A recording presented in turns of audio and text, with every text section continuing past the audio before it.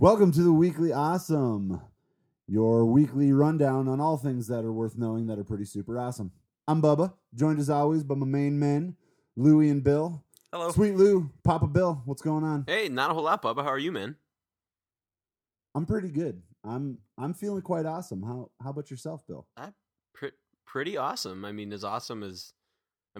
Monday night, can we say that we're taping this on a Monday night? Like, can we... Yeah, because we're going to talk about how we're watching the football game, right? So, as awesome as I can be on a Monday night.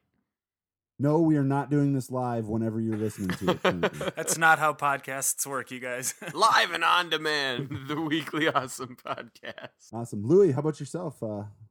What's up? I'm doing pretty well. Same as Bill. It's a Monday night, so, taken with a grain of salt, but it's pretty good. Yeah. Awesome. Yeah, it's below zero, which is also a thing that is it's 71 degrees where I am currently. Yeah, well, you do live in Phoenix. Congrats on that. Yeah, but yeah, doing well. Good job. Doing well. Way to get out. All right. Show starting. Here we go. The Weekly Awesome. First up, fellas, what are you drinking? Louie? Well, in honor of Archer's triumphant return, I bought a bottle of scotch. I don't know anything about scotch, which is similar to my red wine knowledge of last week, but it's a single malt. Any single malt will do. I learned that from Swingers. And so this is a bottle of Glen Murray. They've been making it since 1897, which is a decently long time. So there you go. It's not bad. It's scotchy and pretty tasty. So nice. Bill, what do you got? Went into the fridge and realized that I only had about 6 beers, all of which were Michelob Golden Light, exceptionally smooth, cold-filtered taste from Anheuser-Busch in St. Louis, Missouri. The only place you can get that is in Minnesota and like parts of Iowa and Wisconsin. This reminds me so much of college. This was just this was the thing. This was the beer. Oh, and that's the beer that you drink on K-State because it's so watery that you can actually drink 24 of them without dying. Yeah. Is it do you have Jolly Ranchers in the bottom of it, Bill, like in college too? No, no. It's just the Mick Golden. Oh, okay. I have got just a tasty treat. Basically, it's hams of a different part of the country. I'm drinking Tecate, and tastes like a stale Busch Light. I mean, it's good stuff, and it was cheap. So it tastes like Busch Light but stale? That's a good thing? Yeah, it's like a staler Busch Light but colder, if that makes sense. You put it in the freezer first. I feel like you might be underselling Tecate. I mean, I have always liked a good Tecate, and any beer that gives you an excuse to jam fruit into it, I think is always positive. So I mean, but I mean, it's not to say I don't like a good warm Busch Light. All right, well, come here for your drink recommendations, people. You will go away sad. All right, first up, song of the week. We here at the Weekly Awesome like to point you to a few songs each week. Some old, some new, some that we just found, some that we found again. Check them out. You can check them out on our website, on the Awesomes page. You can check out our videos of the week and our songs of the week. First up this week is Bill. Bill, what's your song of the week? Well, it's January, and not that I'm the kind of person who gets this far ahead of the game. I'm certainly not working on my taxes as of yet, but they are on the brain because I saw my first H&R Block commercial with that dude with the bow tie who's all, "Get your billions back, America." And I don't care what anybody thinks. I think that guy's funny. I always chuckle when I see that dude for some reason. He's funny to me. I know that probably makes me super lame and stupid, but I don't know. He's the funny. Funniest accountant on television. I think. But anyway, it got me thinking about taxes and took me back to kind of a Tower of Power tune that not everybody knows, but it's a really great tune, and it's classic Tower of Power, super funky, super good jam. You really can dance to it. The tune "Taxed to the Max" by Tower of Power.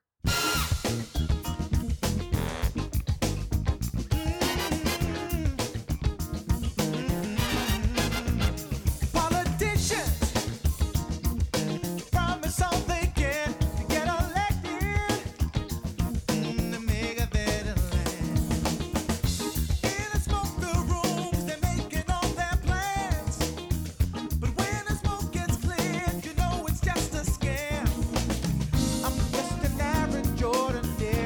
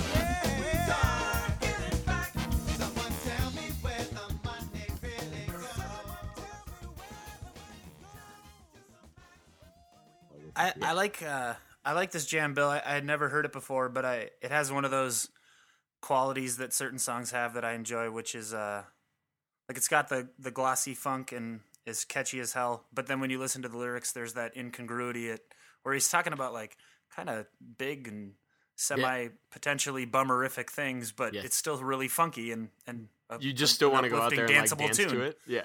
Yeah, and then you're like, wait, what am I? Okay, all right, and makes you think a little bit. I like that. Yeah, Bill and I actually saw Tower of Power last year or 2 years ago? Oh yeah, at the Dakota in Minneapolis. Down in Minneapolis, and God, let me tell you one thing. So good. I had listened to some Tower of Power before then, and I enjoyed it. But good Lord, hearing it live, those dudes can play, and that guy can sing. Oh yeah. Holy cow, that show was awesome. Really fun. It was a good time. Great song choice, Bill. Great song choice. All right, next segment. Don't you always want to go where all the shows are pretty much the same? Can't laugh to dad jokes or a violent crime explained. So join the housewives and bachelorettes or the host of a singing competition. Hop on the couch, we're talking basic cable television.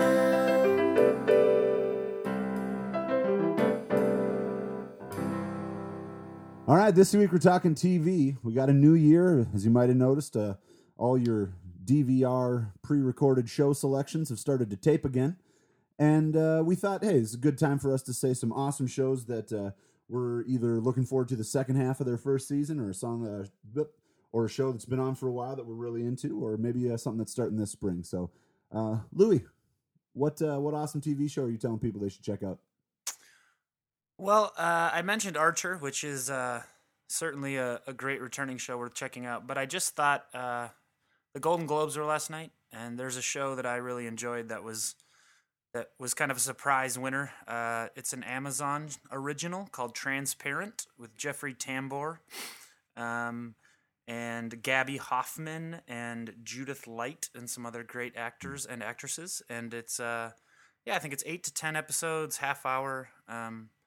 It's a really incredible show. It's kind of a comedy, kind of not, but it basically is the story of Jeffrey Tambor's character, and she is a trans woman and going through the process of coming out to her family. And it sounds maybe like it would be terrible, or at least hokey or poorly done, but it's really well handled. It's funny. It's also sad. It's got Josh Lyman, forget the actor's name, but Bradley Whitford.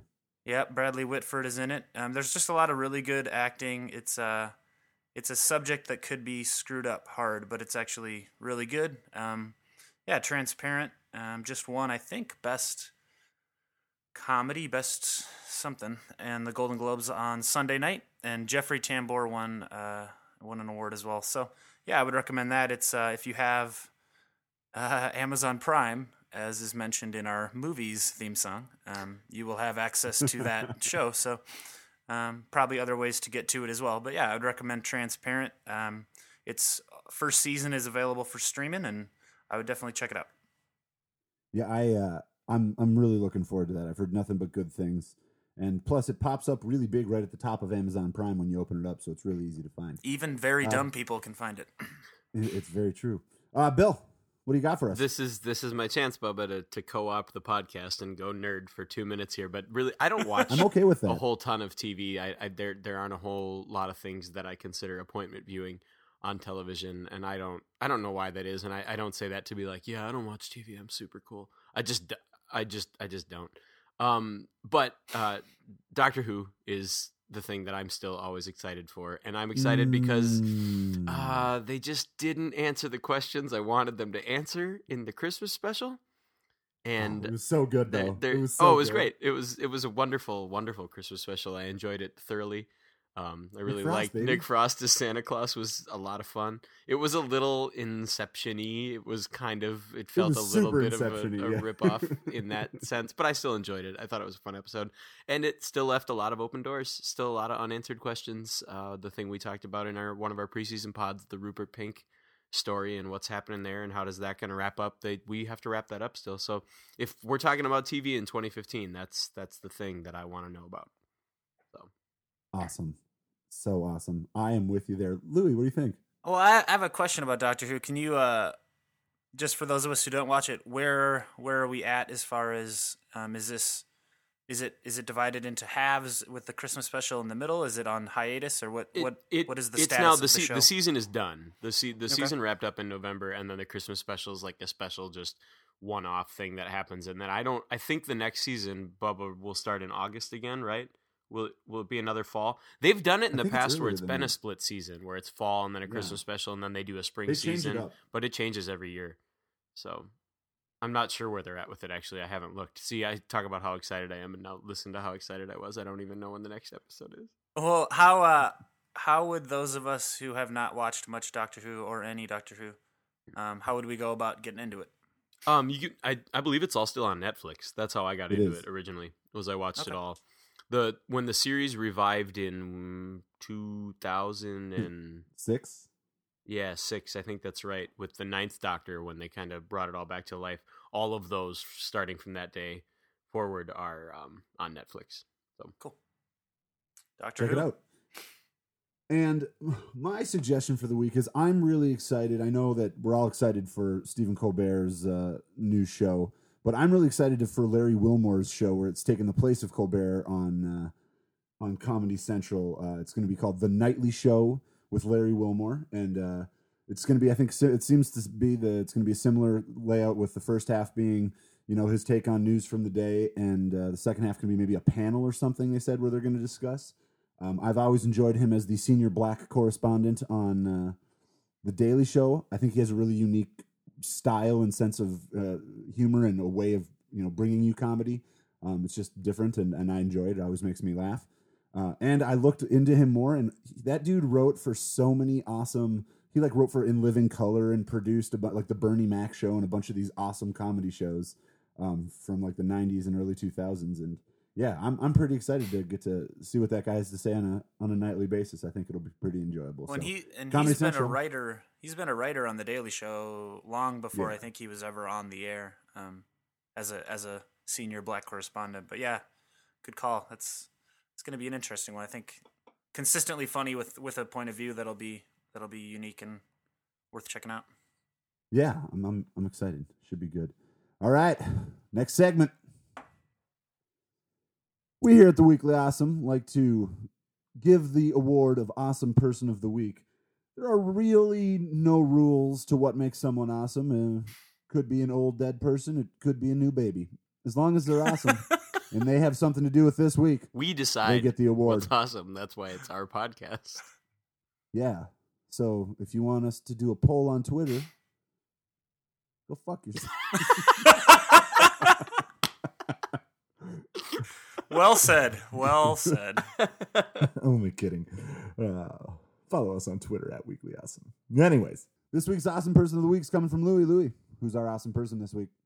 Well, I wish I could say that the process to choose this person was highly scientific and involved some type of algorithm, but I just typed in famous January birthdays, started scrolling through them, and I landed on the January 11th birthdays, so that was Sunday. This gentleman turned 38, so he's somewhere between a new awesome baby and a dead old person, I think, as Bubba said. And his name is Devin Rattray. That may not sound familiar to many of you, but you may know him better as Buzz McAllister in Home Alone 1 and 2. And I just thought, he also actually has revitalized his career a bit of late. He was in Nebraska, the Alexander Payne movie from 2013 that won some Oscars, or at least was nominated. And he's turned into quite a portly gentleman, which may not surprise anyone. But Devin Rattray, if nothing else, he's inspired all of us, somewhat indirectly, to say woof, as in Buzz Woof. your girlfriend. Woof. Woof. True French chicks don't shave their pits. Some don't.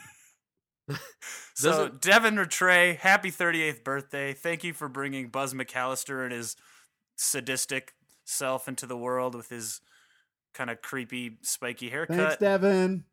And inspiring us all to shove entire slices of pizza in our mouth in one in one shot, folding it up and just. He really did hoover that pizza. And you know what? Looking at his filmography, I'm surprised he couldn't be convinced to do Home Alone 3, really. I mean, doesn't look like he was up to much, but...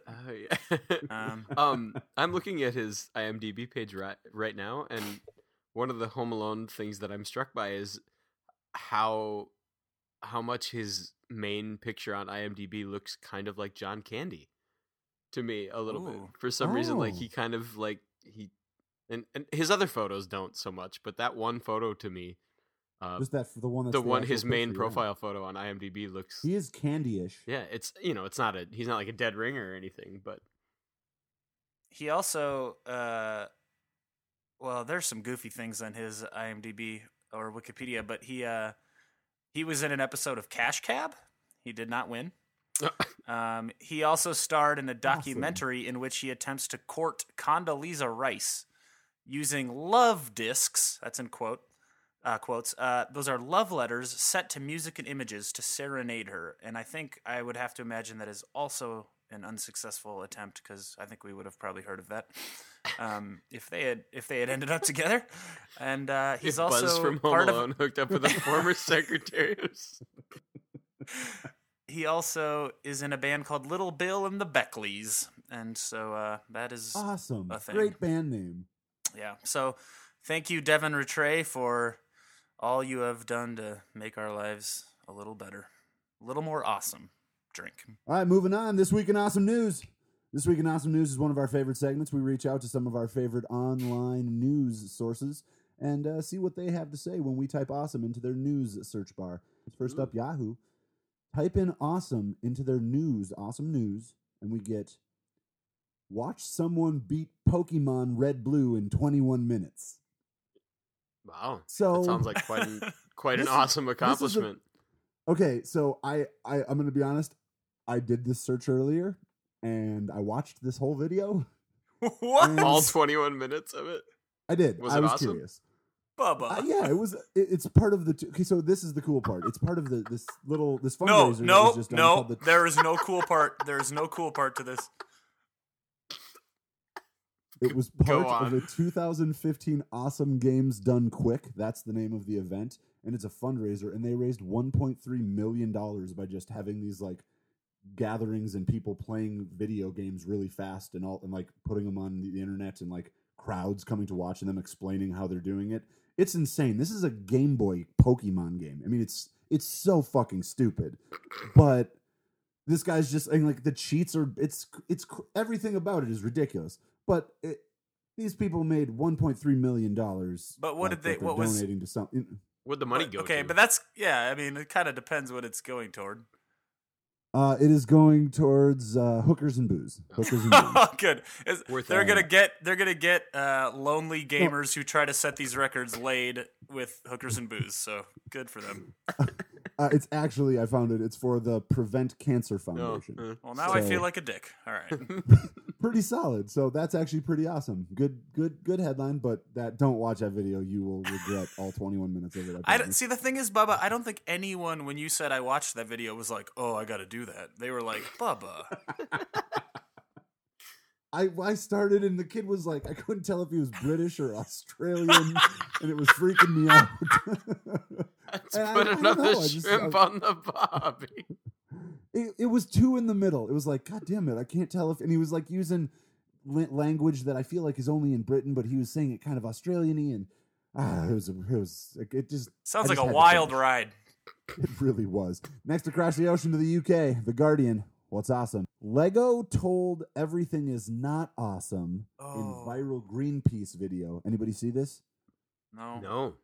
Apparently, it's got lots of views. So it's a bummer. It's a Greenpeace video trying to get Lego to cut their ties with Shell, and it's like they did a really sad, minored out version of the song "Everything Is Awesome," sung like Sarah McLachlan style, but just like, you know, a girl's voice and a lonely guitar, and they used Legos and like built a Lego world, and it's like supposed to be the frozen North Pole, and it's just filling up the waters with oil and like drowning polar bears and drowning Santa and everything in oil. It's just like such a bummer. And so it's awesome for, I guess, kind of. No, it's I don't know, not it's a awesome. bummer. I think that's why it came up on the search. Yeah. So Didn't it's an plan on interesting that one, Bubs. I was really hoping for some Good like job, happy The pop Guardian. music. So Greenpeace is making Lego sad. All right. Finally, to our tolerant friends at the Washington Times. Washington Times, what's awesome? I have a prediction. Nothing is awesome because the Washington Times is a conservative hate rag. I bet awesome is all the oil that was spilling in that Greenpeace commercial.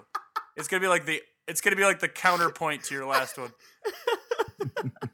It's gonna be like, hey, everyone's eating polar bear because we drowned him in oil. Oh, and that makes this way better because the actual one for the Washington Times when you type awesome is the best and the baddest awesome rifles. Oh, see? It's just an article and you can scroll through 22 different 22 different guns, and the first one is just a giant picture of a Kalashnikov, and it's just insane. Oh, thanks, Washington Times. You sure are swell. All right, and next up on the Weekly Awesome, we have Song of the Week number 2. This one's coming from me. This week I decided to choose just a song that I had listened to for the first time in a while. It's off of one of my favorite albums, probably first introduced to it maybe 7 years ago, and it has continually climbed up to the very tops of my favorite albums. It's Night Falls Over Cortadella by Jens Lekman. And this isn't one of the more popular kind of what would have been singles from the album, but it's a great track. It's called Sipping on the Sweet Nectar. It is it makes me want to dance, as does everything he does, even when it's sad and slow or tragic or no matter what he's writing. Somehow he finds a way to mix in these crazy beats with instrumentation that is always unique, and it always makes you want to dance. So check it out. Here it is, Jens Lekman, Sipping on the Sweet Nectar.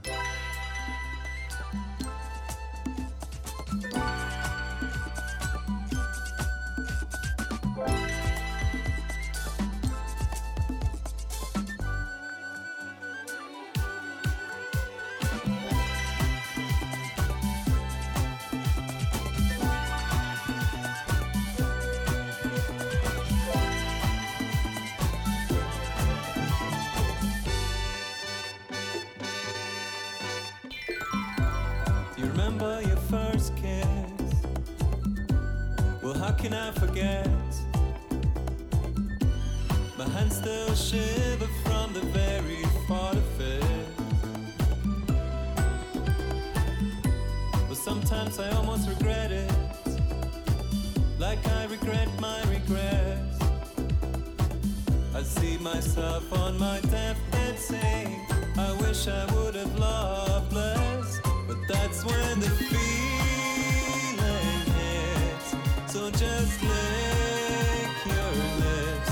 These are the good times that you'll miss when you are sipping on the sweet nectar of your memories. Just take a sip and let it wet your lips. You won't understand all this until you're sipping on the sweet nectar of your memories. Last night I ran into my old life, still waiting for someone at the station, someone who never made it into my new life. So I called up Lisa, 'cause she's my only friend. Lisa, I don't know anymore, every heartbeat needs a reason. She said, that's when the feeling hits. So just lick your lips. Can you smell the springtime in the breeze? You gotta stop sipping on the sweet nectar of your memories. I take a sip, I let it wet my lips. I think back on that kiss. I gotta stop sipping on the sweet nectar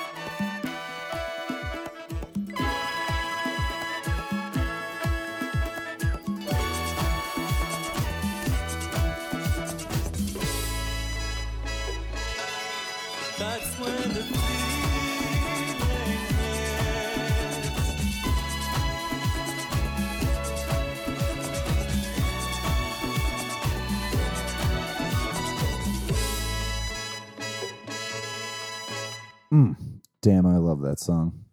Yeah. Bubba, one of my most memorable shows of my life was Jens Luckman with you and Mr. Halvey Halverson in Portland, Oregon. Oh God, yeah, that concert kicked ass. It was so good live. Everything was right. Yeah, that kicked ass. You know when you just do the perfect amount of controlled substances before a show, and it hits just right. That was one of those shows. Indeed, it was, cousin. All right, next segment.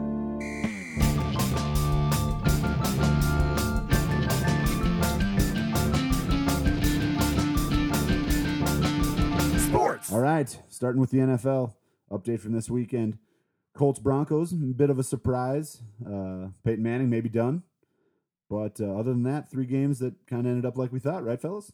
Yeah, I know. I mean, we don't need to dwell on this because everybody is dwelling on it right now. But just really quick, did you all see the Des Bryant play? Can we make the official stance of the Weekly Awesome that should have been called a catch? Is that a thing that we can say? Absolutely. Yep. Yeah, For sure. That was one of the finest incomplete passes I've ever seen. Yeah, really, really, really good athleticism displayed by Des Bryant there, and that's one of those cases where, the rule. Okay, I get it. The rule is the rule, but man, like, is the rule That's right a then? I stupid just rule. don't think the rule is right. Yeah, it definitely That was an seemed like awesome catch. the classic ground causing a fumble situation, which I don't know. It's a bummer. It's just more than anything. And you know why? The biggest reason it was a bummer is because it was 4th and 2, and they just bombed it down the They field. went nuts, and I yeah. love when Yep. teams do Yeah. that. And Yeah. So fun. it pretty much worked, Yep. And Right. it's too bad. So we got lined up for next weekend. We got New England, Indianapolis, Green Bay, Seattle. Who you guys got in those games? I mean, I think the Colts was a big win for them. I think they will not be able to beat New England, and I'm not sure it'll be very close. I think the NFC game will be much better. I do think the Seahawks will still win. I'm sticking with my original Seahawks-Patriots Super Bowl with Seahawks champions. Kind of the same line of thinking. I do think the Patriots are gonna thump Indy. It won't be close. But I gotta stick with my pick from last week too, Louie, and I say the Packers are gonna win because I live a tortured sports existence, and that's just the way it goes. So we're gonna have Packers Patriots in the Super Bowl, and I think the Packers are gonna win just because sports hate me. New England whomps the Colts, and the Packers win, however, for a different reason. So my thought is if the Packers are going to make the playoffs, might as well make it all the way, right to just the very end, right when it's getting played with, but then you don't get to finish. Boom, yank it away, sit them down, you lose, and then we get a little satisfaction as a Vikings fan. All right, Bill, give us a BCS update. Thrilling podcast listening here for you. Live update as we record. Ohio State is winning 21-20 over Oregon. There are approximately 4 minutes left in the third quarter. I know you are again on the edge of your seats, wondering what's going to happen in this game, as you no doubt listen to this podcast days after the national championship has been decided. I will say right now that Oregon wins 34-21. Ohio State is not going to score Urban again. Meyer ends up choking to death on the mouthpiece part of his Bose two-way radio thing, and it's the saddest moment / happiest moment for Ducks fans. That's my prediction. You heard it here first. Monday at 10:30 p.m. Central Time. Rest in peace, Urban Meyer. We'll do an episode about you next week. All right, this last week for you Major League Baseball fans, Hall of Fame voting. A lot of big names on the ballot, a lot of speculation beforehand, and we got 4 entries. Louie, tell us about it. Yeah, we had 4 inductees this year. 3 of them were first ballot Hall of Famers. We got 3 pitchers. Those were the 3 first balloters: Randy Johnson, Pedro Martinez, and John Smoltz. And Craig Biggio got in on his 3rd attempt. So, pretty... You know, it's hard to argue with any of those guys. I think most folks would agree that they're all Hall of Famers. Mike Piazza, Jeff Bagwell, both just missed the cut. Mike Piazza is real close, 70% in his 3rd year, so he's 5% away from the cutoff. Looks like he will get there next year. And Bagwell and Tim Raines are further down at about 55, 56%. It's too bad for Piazza and Bagwell, two guys who are getting their reputations tarnished because of PED rumors, but have never been substantiated or anything like that. Yeah, I don't know, but you guys, it's fun looking at this. Just Pedro Martinez, Randy Johnson, two of the finest pitchers of the last 30, 40 years, and such went about it in such different ways, and it's cool to see them get inducted together. And for guys our age, especially guys like Louie and I used to play a little baseball and pitch a little bit. Guys who grew up watching baseball at our age, these are two of the guys that we watched our entire childhood. You know, it's fun and crazy to see those guys going into the Hall of Fame, but very deserved. Kind of makes us feel old a little bit.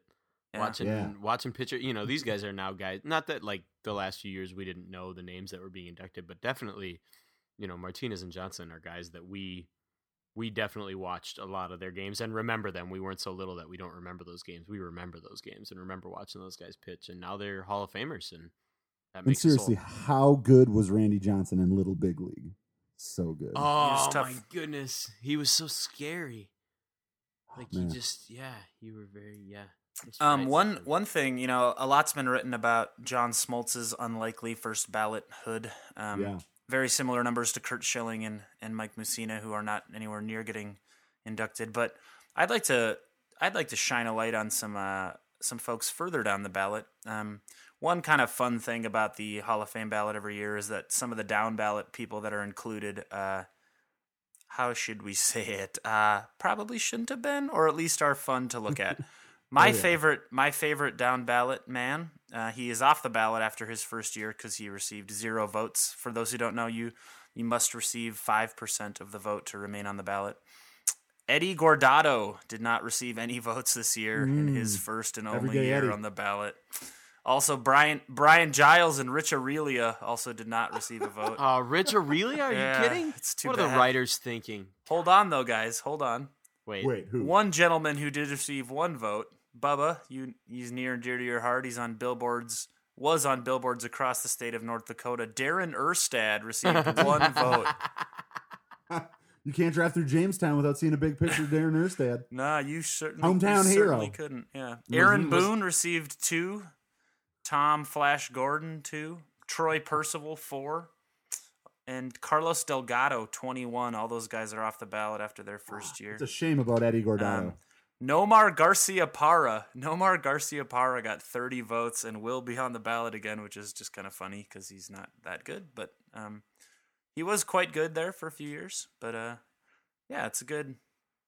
As far as the steroid guys, just quick update. Mark McGwire got 10% of the vote and will remain on the ballot. Sammy Sosa, 6.6% still on there. I don't know. Sammy Sosa once broke a rib sneezing. He also Sammy Sosa did a lot of things, but you know what? Baseball was very, very good to him. So, so Hall of Fame voting. It was a good year. I can't complain too much about the guys that got in, and there's always room for more guys. I think there's a logjam right now with Clemens and Bonds, who certainly should be in the Hall of Fame and are not. Okay, I was just good. I was going to ask. We don't need to do a big because I know people. This is a point that gets belabored a lot, but I was going to do a quick once around and see where you guys sat on that. And I agree with you, Louie. I think those guys were what they were, and they were super good, and put them in the Hall of Fame. And it's a museum, right? So don't shy away from it. You can talk about the fact that steroids were a big thing in baseball. Whatever that can be part of the conversation too. You don't. That have can be to, part of their story. It doesn't mean that they weren't really, really, really good at the game they were playing. So if everyone knows they did steroids, put it in there, write it in. Who cares? But I think it's kind of stupid, especially with the numbers that these guys broke. That there are so many guys in there that have done things just as or equal to, but since it wasn't part of this one big bust, right? I don't know. I think less time needs to be wasted on it. Well, and I'd also point out that when they were allegedly doing steroids, it wasn't against the rules, and there were no testing for it. So it's really hard to say. I mean, I think a person like Manny Ramirez, who failed the test, or Ryan Braun or Alex Rodriguez, I think you can handle that a different way. Sure. But if everyone was complicit in what was happening with steroids, from the commissioner to the fans to everyone. I think everyone knew something was going on and nobody wanted to deal with it. And to penalize them when, like you're saying, there are some of the worst humans in existence are in the Major League Baseball Hall of Fame. Right. Some of just the most vile racists and just Ty Cobb. Yeah. just awful. Cap Anson, just some really terrible guys. So Willie Mays, Hank Aaron, they used amphetamines and have admitted to it. I mean, I think performance enhancing drugs have been going back a lot further than people will admit. So anyway, Clemens and Bonds aren't going anywhere, and I don't know. I'm hoping that as some of the younger baseball writers get membership in the BBWAA, that maybe they'll get some traction. But yeah, cool, nice. That's sports. Next segment. Ask a Pop Star. Ask a Pop Star is one of our favorite segments here on the Weekly Awesome. We are lucky enough to have access to most of, if not all of, the pop stars that exist or have existed. And we've figured our best way to contribute to society is to get your questions, take them to the pop stars because they know all. So if you have a query, you send it our way on Twitter, send it our way on Facebook, and we'll see if we can get the pop stars to answer. Louie, why don't you read the first one? Yeah, this letter comes from Colin in Ann Arbor, Michigan. Colin has a question for 80s rock juggernaut Toto. And here's Colin's question. Dear Toto, I'm a first-year soccer coach who has a good squad overall. Our attack is especially strong. Going forward, I feel confident that we'll score goals and keep the other team on its toes. But our real problems lie in the back. I don't know what to do with our defense. We never get offsides drawn on the other team, and we get beat by speedy strikers. Toto, do you think you have any advice that I could pass on to my back four? Any advice possible for my defense would be great. Thanks, Colin. Colin, that's a really good question. Getting some advice on your soccer defense. Toto, do you have any advice he could pass on to his back four? That is good advice. That is what you need to do. That's what you're supposed to do. Yep. And then when it comes time, you're also supposed to clear the lines. Make sure you get the ball out of there and move the ball back up the other way up the pitch. Clearing and holding. If only Toto had a song about that.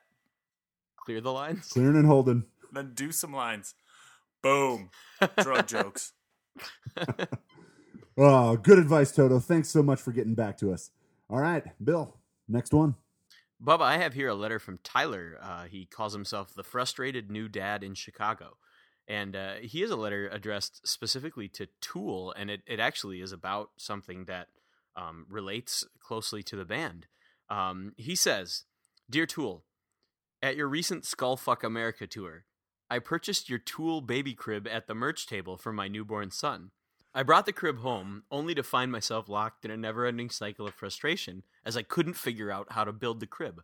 I continue to lay all of the parts out on the floor and check them against the instructions, verifying that they are all included. However, when it comes time to put them all together, I just can't seem to make everything go together the way it's supposed to. Am I missing something? Do I need to be looking for something else? Please help. Tyler, frustrated new dad in Chicago. Tool, what's he missing here? Are we missing something?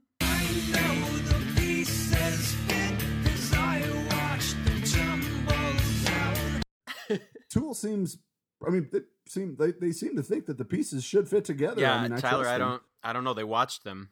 I don't think they'd sell a crib at their Skullfuck America merch table if the pieces didn't fit. I mean, it seems like they'd be open to lawsuit if they did do that. But yeah, so Tyler, sorry, Tool wasn't super helpful there. I guess just keep trying. Our final Dear Pop Star comes from Samuel from Virginia, and he is writing to Jim James, the frontman of My Morning Jacket, and he writes, Dear Jim, I have been happily married for 44 years to my beautiful wife and best friend. We share a passion and together run one of the largest public libraries in the country. We travel, read, write, explore, eat, listen, enjoy as many of life's great, or shall I say awesome, big fan of the show, guys, adventures and pleasures. However, for the past 5 years, our marital bed lay dormant and unmoving. I've got a stockpile of Viagra and Cialis hidden in the den and no use for them. I love my wife and I don't want to hurt her feelings or spirit, but after 5 years, I can't take another day without reviving our physical relationship. Please, what can I say to her? Ooh, that's a pretty heavy one. Jim, Wow. What should he say?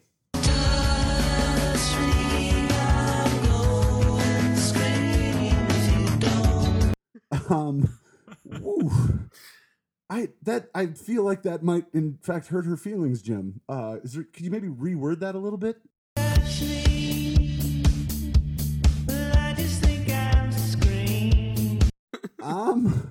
That was basically the same thing. I don't know if that's great advice. Jim, do you think maybe he should say something maybe a little more about how he still feels for her and how he feels about her? Something to really make her understand the situation? The sexiest librarian. Take off those glasses and let down your hair for me. Okay.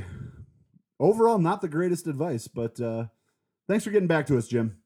Rock All right, stars are thanks. tough to, it's tough to say whether your advice will be any good. They're mercurial characters. Let us know, Samuel, if you want to write us back and let us know how this works out. We'd like to hear, and good luck with that Dewey Decimal System. It's a bitch. Next segment, awesome video of the week. Along with pointing out an awesome person of the week, we know everybody likes to waste at least a little bit of their day watching videos on YouTube. So, Like 21 minutes on Pokemon. hey, it's not my fault. It was his accent. Anyways, awesome video of the week this week is going to come from Bill. Bill, point us to something great. Yeah, just thinking about live concert videos that are fun to watch. I do like to watch those. I'm always a sucker for a good live concert video, stuff that, especially concerts that happened, before we were born, or in this case, when I was like 1 and there was no way I would get there. But the live version performed by Queen at Wembley Stadium of Under Pressure, specifically the first minute and a half, where Freddie Mercury is doing a whole call and response bit with the audience. It's a really good minute and a half long example of just how good Freddie Mercury was at just being on stage and rocking and entertaining and just putting on a good show. So this is up on the Weekly Awesome webpage, theweeklyawesome.com. Definitely go check it out. Our awesome video of the week, Under Pressure by Queen from their Live at Wembley concert in 1986. Make sure you check out that website. Also, make sure you follow us on Twitter at Weekly Awesome. Find us on Facebook and Instagram. You can email us at the Weekly Awesome Podcast if you've got questions or comments or you'd like to write to a pop star. And as always, tell your friends. All right, next segment. Let's all go to the movies. Let's all stay home and watch Netflix instead.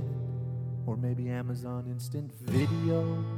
It comes free with Amazon Prime. Movies. This week on movies, we talk one of the biggest trilogies of all time. Star Wars. Lord of the Rings. Nope. Bigger. Indiana Jones. Double big. Mush them all together and mash it into a 90s sports com, and you've got Major Leagues 1, 2, and 3 back to the minors. Louie, Ooh. let's talk Major League. Well, I think the way one good way to sum up this trilogy, which I love because it shouldn't be a trilogy. It should be one Absolutely movie. Not. Wholeheartedly agree. Here's a good way to sum up the three movies. Released in 1989, 1994, and 1998, respectively. Their Rotten Tomatoes scores are, in order, 82%, Major League 1, good movie. Awesome. Major League 2, 5%, not quite as good. Not very awesome. Major League 3, Back to the Minors, 21%, which I can only assume means that most people didn't actually watch Major League 3 because they didn't know there was a Major League 3. But Scott Bakula was so compelling. And I love this trilogy because it shows its seams so well. It shows like most uncalled for sequels. You can see that nobody cared as much, and there wasn't as much talent or money, and it just got weirder. And for those not aware of the films, Major League follows the hapless Cleveland Indians as they once again suck ass at baseball. They have a new So owner. much ass. They have a new owner who is in fact wants them to lose on purpose so she can move the team and make some money, make a tidy That profit Rachel on it. Phelps is one bitch. Yeah, she's cold-hearted, cold-blooded. Stars the great Charlie Sheen, Wesley Snipes, Tom Berenger, Corbin Burnson, Dennis Haysbert, a.k.a. the president in 24, and the Allstate guy or whatever insurance company. And it's a great come-from-behind, lovable loser story. And Major League 2, we're going to focus on the sequels. Major League 2 goes wrong pretty much from the start, but it positions itself as kind of a trappings of fame story. You know, everyone's a little too big for their britches. Everyone's, you know... Their britches. Yeah, and Lord knows they've got some britches. And, you know, Wesley Snipes has become Omar Epps, which was a sneaky transition that... It was seamless, though. That some of us noticed. But, you know, Charlie Sheen's character, Wild Thing, Rick Vaughn, is all of a sudden cares about suits and his image. And a major storyline in Major League 2 is that a cereal company wants him to be their spokesperson. And this turns out to be like a quest for his soul in a way that is very funny. Yeah. I got a lot of notes here, Bub. I'm going to throw it over to you for Major League 2, but I got a lot of notes here on just all the things that are so silly about this and the next movie. But what are your thoughts on the sequels?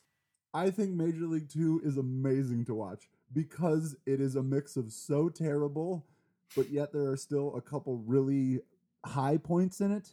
Mm-hmm. I mean, I think that the character of Harry Doyle, played by Bob Uecker, was the Milwaukee Brewers announcer and former catcher, is so good in the first movie. It's the thing that ties the entire first movie together. And so when you have that trapped inside of you, and he's in this movie where it's the quality of the writing, of the acting, of everything has gone so shitty, and it's just such a hack job compared to the first one. But then Bob Uecker is still there being really goddamn funny and like perfect. It made the really stupid parts way funnier to me. And I don't know, it's one of those, I love it because it's stupid. But yeah, Major League 3 blows serious ass, and Scott Bakula is terrible. So just a couple things just that I just love about these two movies, because they get baseball so wrong that it's enjoyable. Oh, yeah. One of the funniest things is Jack Parkman is the villain in Major League 2, as you'll all remember. We're introduced to Jack Parkman as he enters the Cleveland Indians clubhouse for the first time as their new big free agent signing. And he's wearing a leather jacket and sunglasses, and he's just ripping a heater, smoking cigarettes like most starting catchers in the major leagues do. And Omar Epps and Charlie Sheen are like, who's that guy? Oh, that must be Parkman. That must be the fucking major league free agent we signed. Like, they don't know the guy who was just... Yeah, like, what the fuck? That makes no sense. Also, why is he smoking in the clubhouse? People smoke. Lou smokes on his way to his goddamn bypass surgery. And nobody even... It's not even, like, ironic. It's not like a joke. He just does it. Okay, so that's fun. Another thing is somehow Jack Parkman and Jake Taylor have been grandfathered into the no ear flap thing in the middle 90s, which I don't really understand. That seems like it shouldn't be possible. Like if you're old enough, just wearing no yeah, ear flap. I don't know. Also, I don't know if you remember this, Bubba, but while Rube Baker is trying to learn how to throw the ball back to the pitcher, the pitching coach is also just ripping heaters, just smoking cigarettes while he throws batting practice. Or not even batting practice. He's just throwing the ball to Rube Baker. Just, I guess you'd got to let him smoke. And Rachel Phelps is smoking in the owner's box, like pulling an entire in one giant drag when she's pissed off. Like everyone is smoking needlessly in that movie. It makes no fucking it's sense. so fun. And it's funny because it seems like that movie's made in 1994. It's not like one of those older movies where you're like, oh, well, that everyone was smoking. It's like, I don't think everyone was smoking. No. I just think they think it means something it doesn't. And Okay, so okay. So the premise of quickly, I'll try to make this quick. Major League 3 has nearly no connection to any of the other movies. It's beautiful. It's so fucking stupid. It's so dumb. So the first three names in the credits, the big three top billing, Scott Bakula, Corbin Burnson, Dennis Haysbert. I mean, if that doesn't get you wet, ready to watch some Back to the Minors action. What does? All right. So Scott Bakula is married to basically a generic Rene Russo. I think that's what they must have said in the casting call. She's just a nondescript Rene Russo kind of lookalike. He's a down in his luck former pitcher who's now got to resort to tricks like throwing frozen baseballs, which apparently is a thing. Yeah, he exchanges a baseball for a frozen one from a cooler, and it somehow like stops flying in midair because it was frozen, I think is the idea. The twins are the villain, which is also hilarious, and are managed by the neighbor in Married with Children. And he must have had it written into his contract that he wasn't required to wear a hat because he never wears a hat in the whole movie, and he's a goddamn baseball manager. But his hair is so glorious that he clearly was like, "No, you're not putting this under a bushel basket." Also, Scott Bakula at one point says, "Yeah, okay." It's the most unconvincing thing in the whole world, Scott Bakula in that movie. It's so wretched. Oh, man, but Rube Baker's still funny. Rube Baker's the only good part of that movie.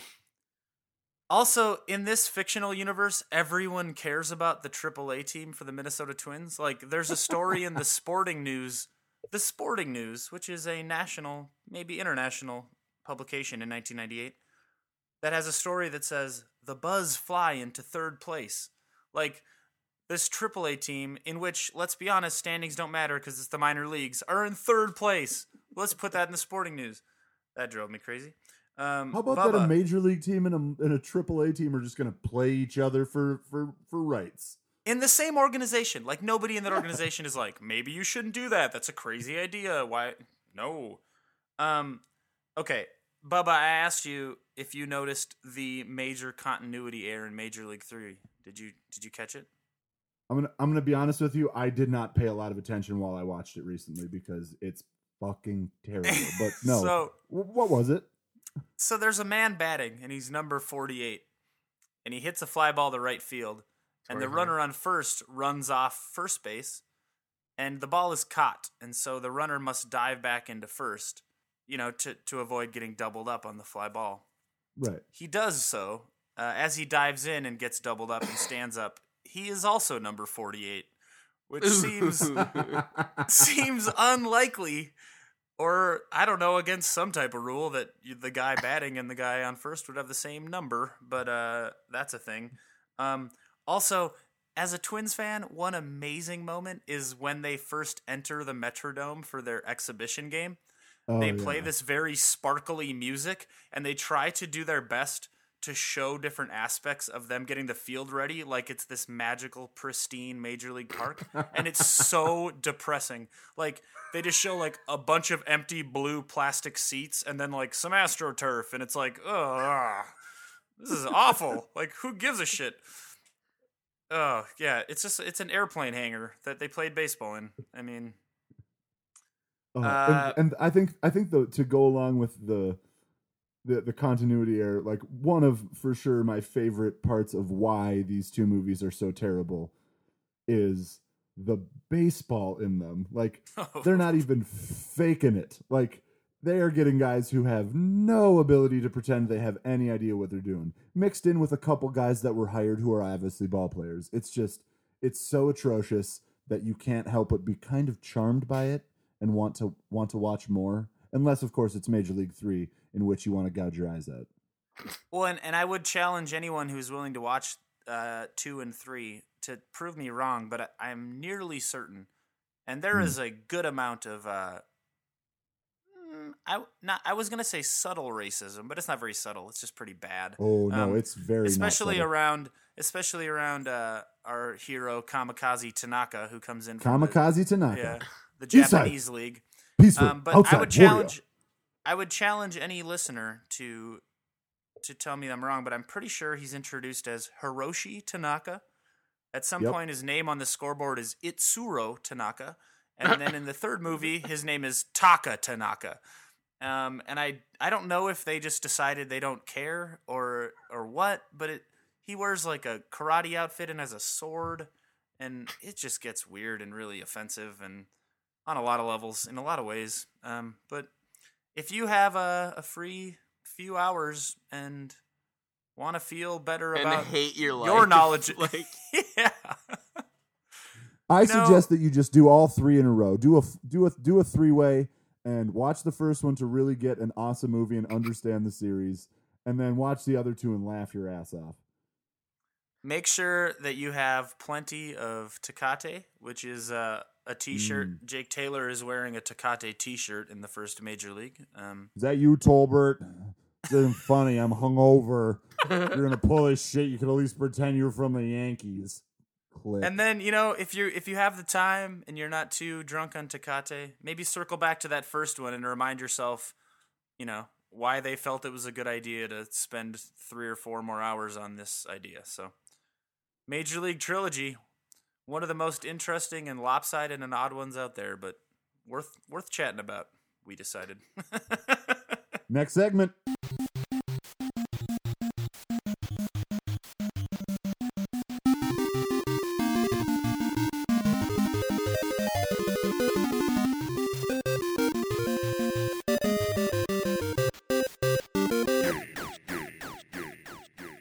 This week on games, we're talking normal Nintendo.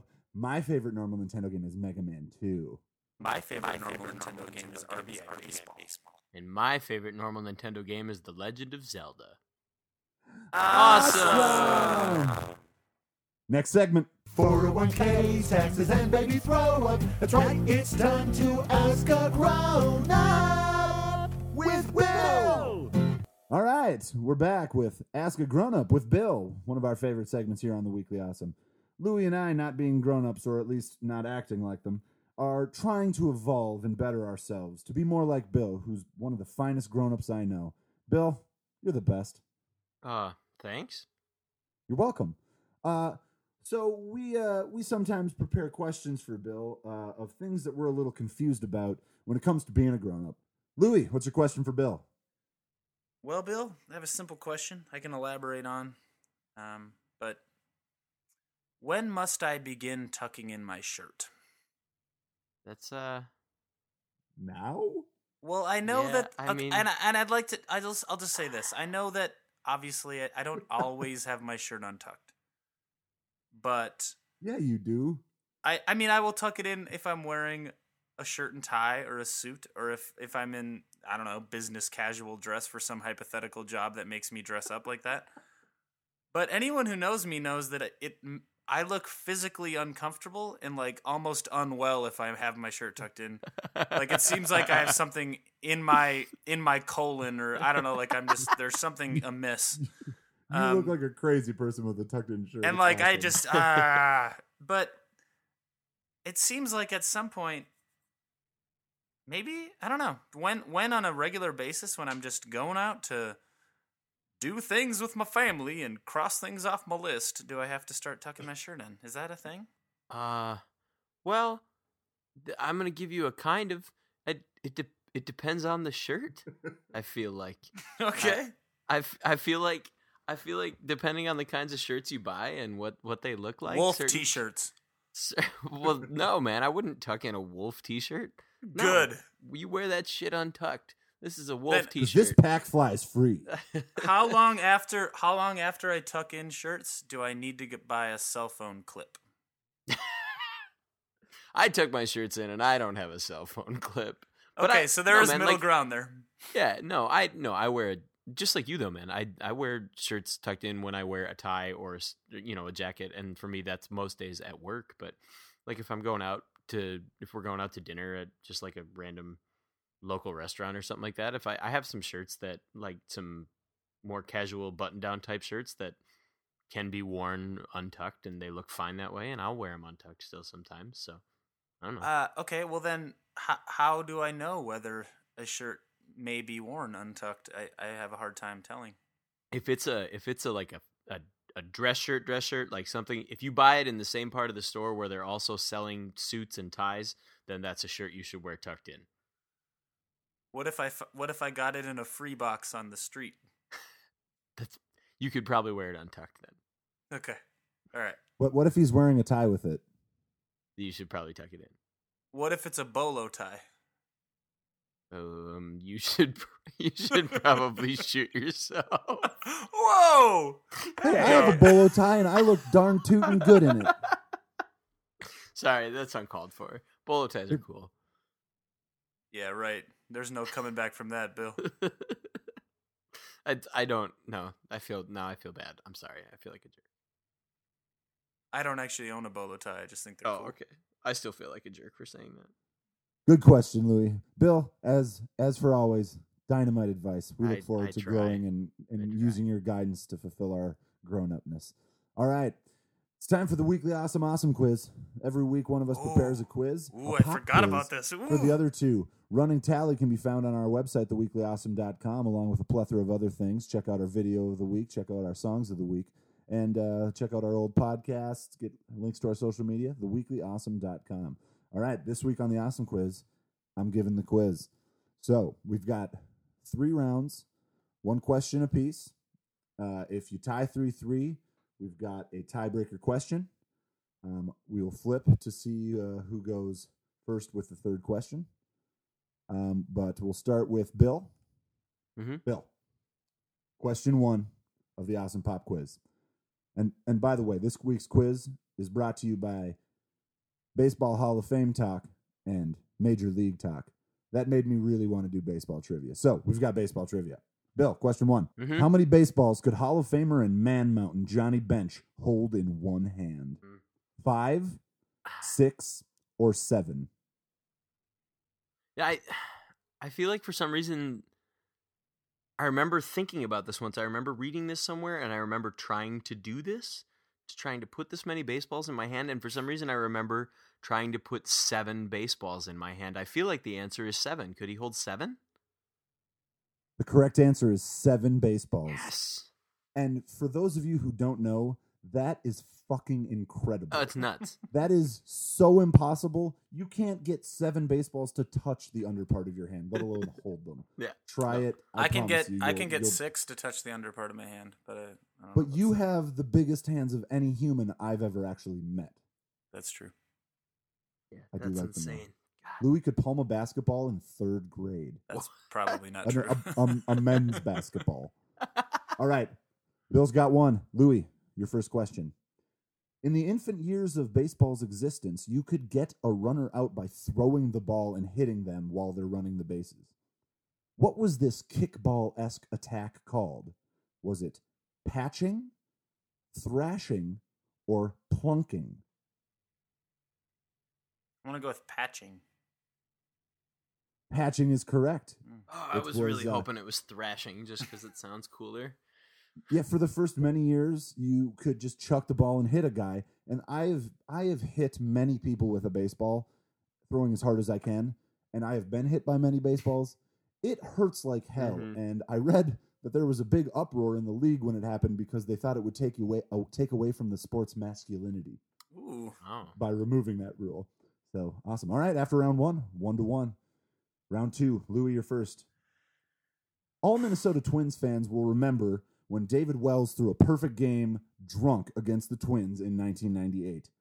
Similarly, Doc Ellis claims to have been under the influence of what chemical when throwing his LSD. 1970s no-hitter? Yes, LSD. That is correct. Didn't he show up late to the stadium that day? No, he dropped acid, and he basically lost an entire day. Right.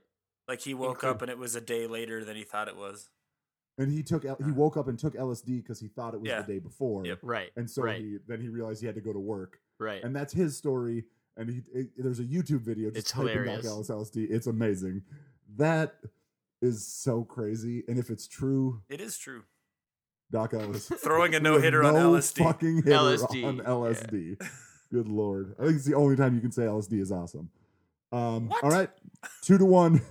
Round 2, Bill, to equalize. Yeah. In a publicity stunt in 1951 by the owners of the St. Louis Browns, 3'7" tall Eddie Goodell became and remains the shortest person to ever play in a Major League Baseball game. What was the number on his jersey? Oh, it's something and a half. I'm going to say, because you said he was 3 feet tall, I think, did he weigh 3.5? Or was, no, wait, pause. It was just a half. He just wore the number half, right? 1/2.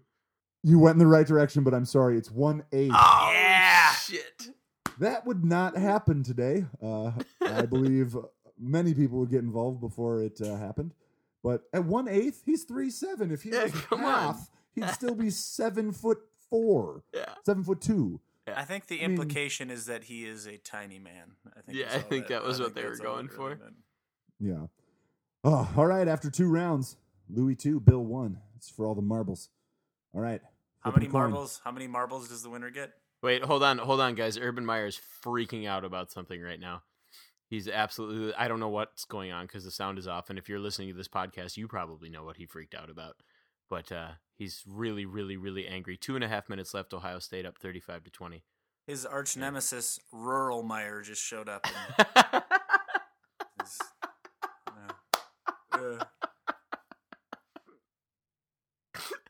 All right. It's not that funny. So it sounds like my prediction was wrong. I don't know. He might still. He He's could pretty still angry. die, but Oregon's that gonna part lose. could be right, but yeah, right, Yeah. correct. All right, Okay. what you got, Bubs? All right. I'm going to flip a coin here. We'll say heads, Louie goes first. Tail, Bill goes first.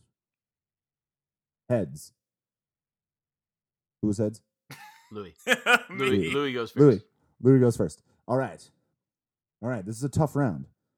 This is as serious as it gets when it comes to baseball. Louie, please name for me all 9 characters. First name or nickname will do, but full names are encouraged. Of the Sandlot. Hamilton Porter, 1. catcher. You might want to just tell me their names. Benny the Jet Rodriguez. I don't remember his name. Tommy and Timmy, who ended up becoming engineers or something. All right. So far, you got 5. 4 more. Smalls, a.k.a. Dennis Leary's stepson. I don't know his character's name. / Karen Allen's son. Yep.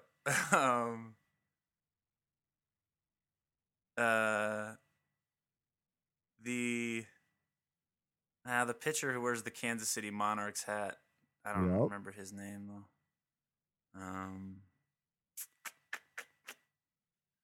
5 seconds. I can't do it. No, I 4. lose. Squints, man. Don't forget Squints. Squints Palidorus. You forgot Michael Squints Palidorus, Kenny DeNunez, Bertram Grover Weeks. He's the first baseman. Maybe. So we had Kenny DeNunez, Hamilton Porter, Allen, McClellan, Benny the Jet Rodriguez, Scotty Smalls, Timmy and Tommy Timmons, and Michael Squints Palidorus.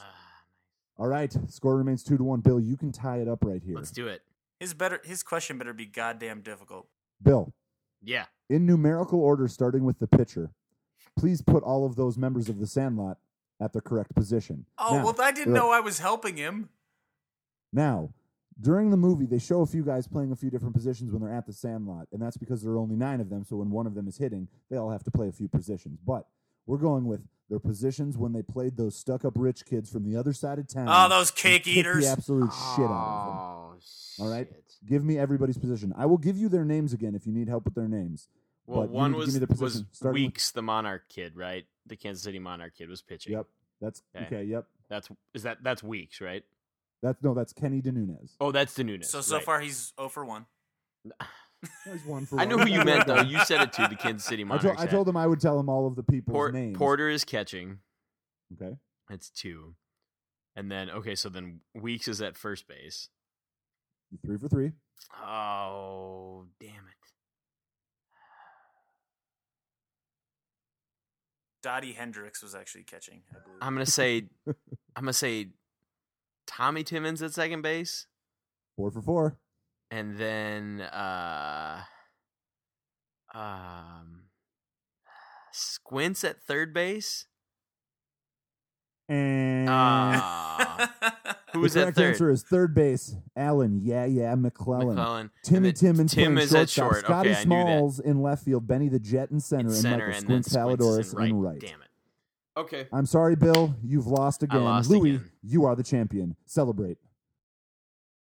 All right. Great work, fellas.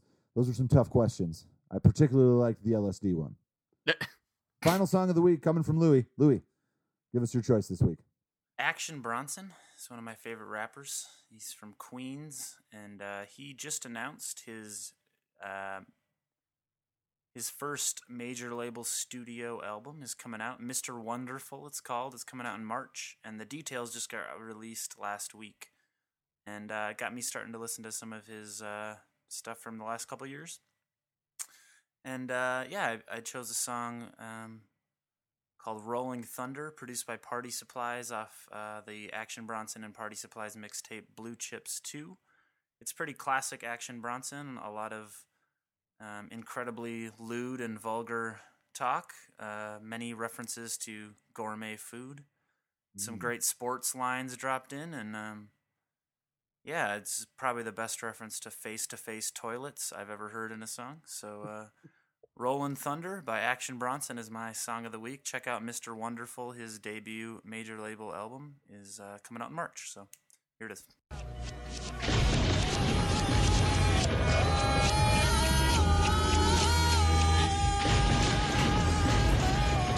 Oh, man. Smoking in that rockin' shit. My past life, I was a rabbi. Now I live a fast life. Drugs on standby in a circle by the campfire. Telling stories of yesteryear. Pull out the pocket mirror just to check my hair. Hit it with the comb again. The rap dentist, the menace with Dennis Robbins in Venice, inventive. She took a bump and started dancing like Elaine Bennis. The big chain swing like I'm playing tennis. One-man team about to win the pennant. Now you can tell by my pendant that I'm protected. Direct descendant in the blue and orange Lexus. Watch a 7, land in Dublin. Pull me in the room and asked if it's resin. I said no, they sent me on my way with blessings.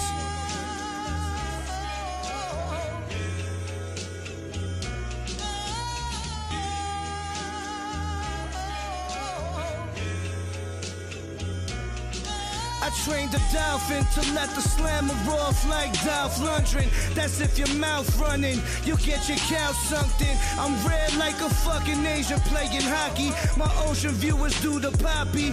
Bitches call me Rodney. Bought my bitch a present, hope I don't spoil it. What is it, baby? Face-to-face toilets.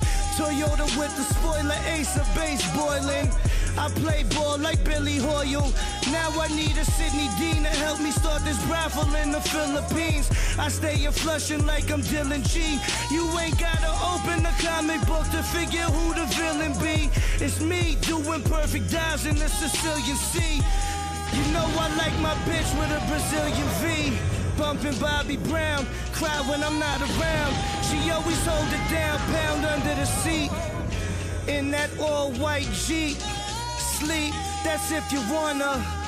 I'll be schwitzing in the sauna. It's better than the piggies blitzing on the corner. Come in the crib every night and I kiss my daughter. Same lips, spit on the lawyer. We out. It's me. Always, forever.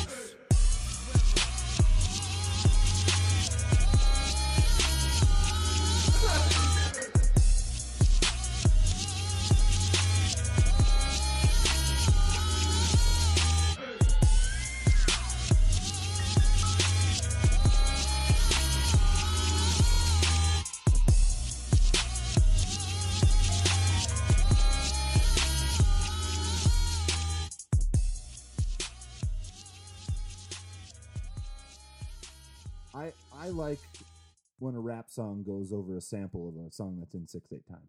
Mm-hmm. I like it too. Because before the drums come in, you're like, I don't know how he's going to do this. It could go either way.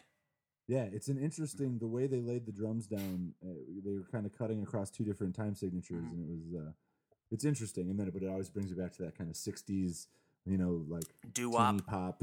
Yeah. Doo-wop, teeny pop style. I think it's a very cool song. Yeah, there's a Dylan G reference, the New York Mets starting pitcher, which is, it's a fun one if you catch it, so check it out. Awesome. Great song choice, Louie. Well, that brings us to the end of another episode of the Weekly Awesome. Fellas, awesome show. Thanks, yeah, it was fun. Josh. Yeah. So everybody out there, make sure you check us out online at theweeklyawesome.com. A great way to listen to our podcast, which we upload through SoundCloud, is with the SoundCloud mobile app. So go to SoundCloud, download their mobile app with your mobile device. You can listen in the car, at work, or wherever. It's simple. It works really well, and it's a good gateway to a lot of other music. I know that we all use it, and it'll make listening to the Weekly Awesome that much easier. Check us out on theweeklyawesome.com, at Weekly Awesome on Twitter. Find us on Facebook, Instagram, YouTube, The Weekly Awesome. Thanks for joining us tonight. I'm Bubba. I'm Louie. And I'm Bill.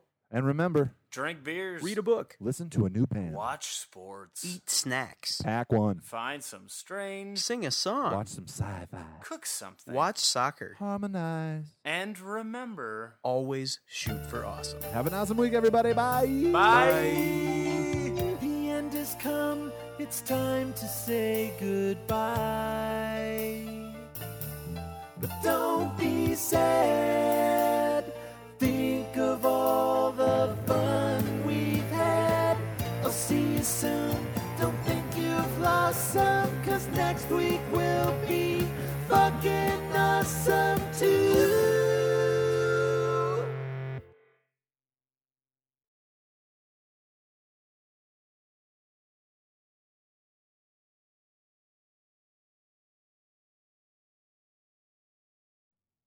All right, final BCS championship update. Bill, give it to us.